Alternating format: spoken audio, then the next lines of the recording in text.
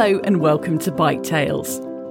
For this episode, I'm back alongside Ottawa's famous waterway, the Rideau Canal, attending an event that marks the opening of the summer season of active travel openings on Ottawa's Parkways. When I first arrived in the city, cycling on a wide, tarmacked road which was free from cars was a huge novelty, something I shared in photos with friends and family in the UK. But I've come to learn that there's competition for these spaces, and a debate is raging about their future. The Rideau Canal is bordered by multi-use paths, and also by roads known as parkways, which are mainly used by cars. These north-south transport routes are unique to the National Capital Region because they aren't managed by the city, but instead fall under the governance of an organisation called the National Capital Commission. The National Capital Commission is a body that's entrusted with protecting the region and making it as beautiful as possible. And so throughout the region, both on the Ontario side and the Quebec side, we've got these long, beautiful parkways. Starting in the 1960s, NCC established these parkways in order to allow people more access to the green spaces and waterways of the region.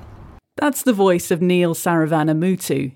He knows the parkways well because he's working to ensure a greener future for them. But we'll find out a bit more about that in a moment. As well as creating the parkways, the NCC also came up with the idea of turning the Rideau Canal into a massive skateway every year. They created the multi-use paths, which are Ottawa's main active travel routes, and they started opening up the streets under their control to active travel at weekends, long before many other cities started to do the same. We've been doing these open parkways in the Ottawa-Gatineau region for about 50 years now. And in fact, Ottawa-Gatineau was the first place in the world that actually did this. So the NCC was a real leader, and it's been followed up throughout the world. We hear about stories about open streets from places like Colombia, Bogota, and so many other examples around the world that have picked up on this idea. In a sense, it all started here in Ottawa. Though the parkways were open for limited windows at weekends prior to 2020, when the pandemic hit, there was a great need for more outdoor space where people could socially distance and exercise. Catherine McKenney is a city councillor who's speaking at the event I'm at today. The first thing people asked for was space. They wanted space in our cities. They wanted space. They wanted wider sidewalks. They wanted less parking, more place to walk, more place to cycle. They wanted streets and driveways and roadways open for people. The NCC responded quickly and expanded the active travel openings on the parkways from Sunday mornings to all weekend, whilst providing all-day opening on Queen Elizabeth Driveway and then switching to Colonel By Driveway later in the summer. The NCC realized that people needed more space to get out. And quite frankly, opening up the streets was the only way to do that. And so the NCC stepped forward. They took a parkway like the Queen Elizabeth Driveway where we are today. They said, look, we are just going to reserve this for active users only. It was from 8 in the morning, I believe, till 8 in the evening. It was a huge success. During the 2 pandemic summers that the NCC did this, the Queen Elizabeth Driveway was getting about 5,000 active users a day. Every single day, 5,000 people, just staggering. No one's actually stopped to count the number of cars that go by in a day, but I can tell you, it's a lot less than that. Not all cities were so lucky. Neil's wife Kim says that access to the parkways really helped get Ottawa residents through the trials of the last couple of years. I think one thing the pandemic really taught us is how precious our public spaces are for active use, and we were really pressed for space. Ottawa, not too bad. Toronto was a mess. As with most cities, many people in Ottawa live in apartments or have very small backyards. And so during the pandemic, they came out to roll, ride or walk on these linear spaces, enjoying the fresh air and the opportunity for safe social interaction. The extended openings were only supposed to be in place during the pandemic, but after 2 summers of active travel freedom, the genie was out of the bottle, and people started to see how different a city could be when you don't surrender so much public space to private vehicles. My name is Erin Marr. This time last year, Queen Elizabeth Driveway was open for people, and I started bringing my daughter, who was 3 at the time. We just got a bike seat. And I started bringing her over here to see how cities could look like without cars and how people could get around. And we also have this lovely book at home called Cycle City, which is essentially a book about a cycle city where there aren't any cars and how people travel around and enjoy their space. So I wasn't really into this before, but then I started seeing like the parallels between that children's book and sort of this Queen Elizabeth Driveway project. And I just kind of couldn't stop thinking about it after that. Erin's experience on the Parkways during the pandemic awoke a memory of her life before kids. We lived in Germany, my husband and I, pre-kids, and we just started, noticing how they live their life differently there. And for example, like biking and cycling is a very normal thing to do. There's trails sort of throughout all the towns. Train lines connect to pathways that connect to town squares. It's very pedestrian friendly. So I think when we came back, although not really realizing it, we started kind of going, wait a second here. It's, what we have is pretty good in Ottawa, but, we still have quite a lot of car infrastructure that sort of impedes like a really high quality way of life like you see in Germany. They really enjoy life there. And it sort of centers on, I feel like, their transportation and their amazing options that get people in trains and get people in cars and move them around their towns and cities very efficiently. Erin's thoughts about the children's book and the quality of life in Germany kept nagging her. But as a busy mum, she needed support to turn her idea into a campaign. Neil and I connected at some point last summer, and he's like the real engine behind the whole operation. Since then, we've got a team together and forming Parkways for People and just trying to encourage this kind of thing to happen, more permanently and more extensively throughout Ottawa. Erin and Neil together form Parkways for People, a group that wants to ensure a greener and more sustainable future for these precious pieces of land. We see ourselves as helping the NCC deliver on its mandate.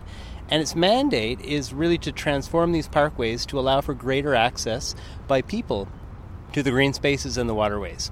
And in fact, what's interesting is the term Parkways for People is actually a term that the NCC came up with themselves.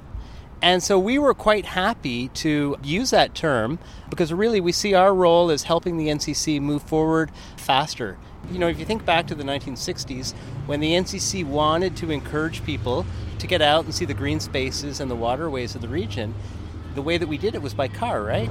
But fast forward to today, and that's no longer the preferred choice of travel. Parkways for People run social media accounts and hold events with guest speakers and community rides such as this one I'm at today as a show of support for the opening of the Parkways.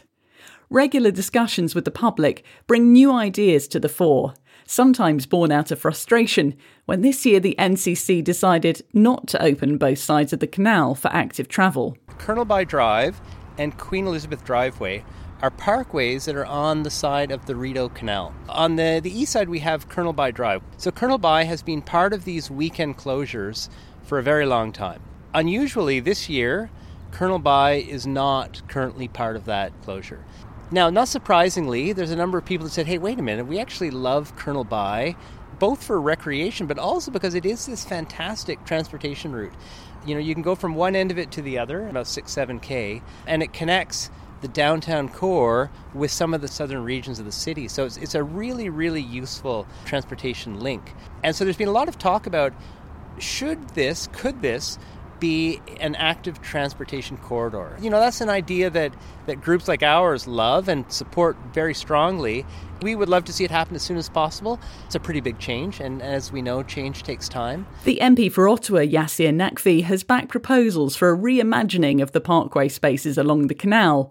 Although which side is reserved for active travel and which for cars might still have to be fought out amicably by the respective councillors. I'm of the view, and I think my councillor friends agree with me, firmly believe that we don't need cars on both sides of the canal. That one of the side of the parkway has to be for active transportation. The other could be just for cars.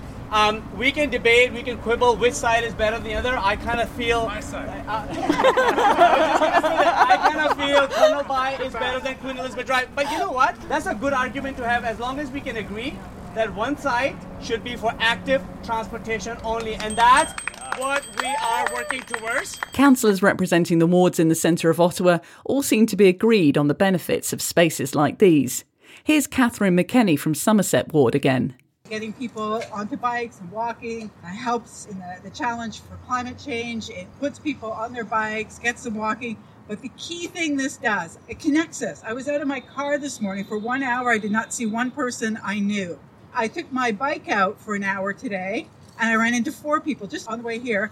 And I walked this morning, my dog, and I saw about 18 people I know. So we can connect with each other when we're walking, when we're cycling, when we're out together, and when we're safe. And that's what this helps to accomplish in the city. Keeping the parkways open for people in preference to cars isn't just about the environment or healthy living or communities, though all of these are great benefits. There's also a big transportation shift coming that many cities are struggling to deal with. We're seeing this explosion in e-bikes and in e-scooters, some of which can travel quite quickly. And the question is, where do they belong in this whole schema of transportation, right? If we look into the future, it's pretty clear that we're going to have to make more space for these different modes of self-propelled or electric-propelled vehicles. The NCC are not resistant to change, but they have a delicate balancing act to carry out under the spotlight of Canada's capital city. The North American continent is famously car-centric. It's taken 50 years of an evolution which the NCC started to get this far with cycling in Ottawa. 50 years during which we have seen an explosion of vehicles on our roads, an increase in injuries and deaths, and a growing awareness of the environmental damage motors cause. It's a brave move to stand against the vehicular tide and vote for a greener future that Parkways for People are calling for. Will the leadership of the NCC have the courage to do it? Can they afford not to?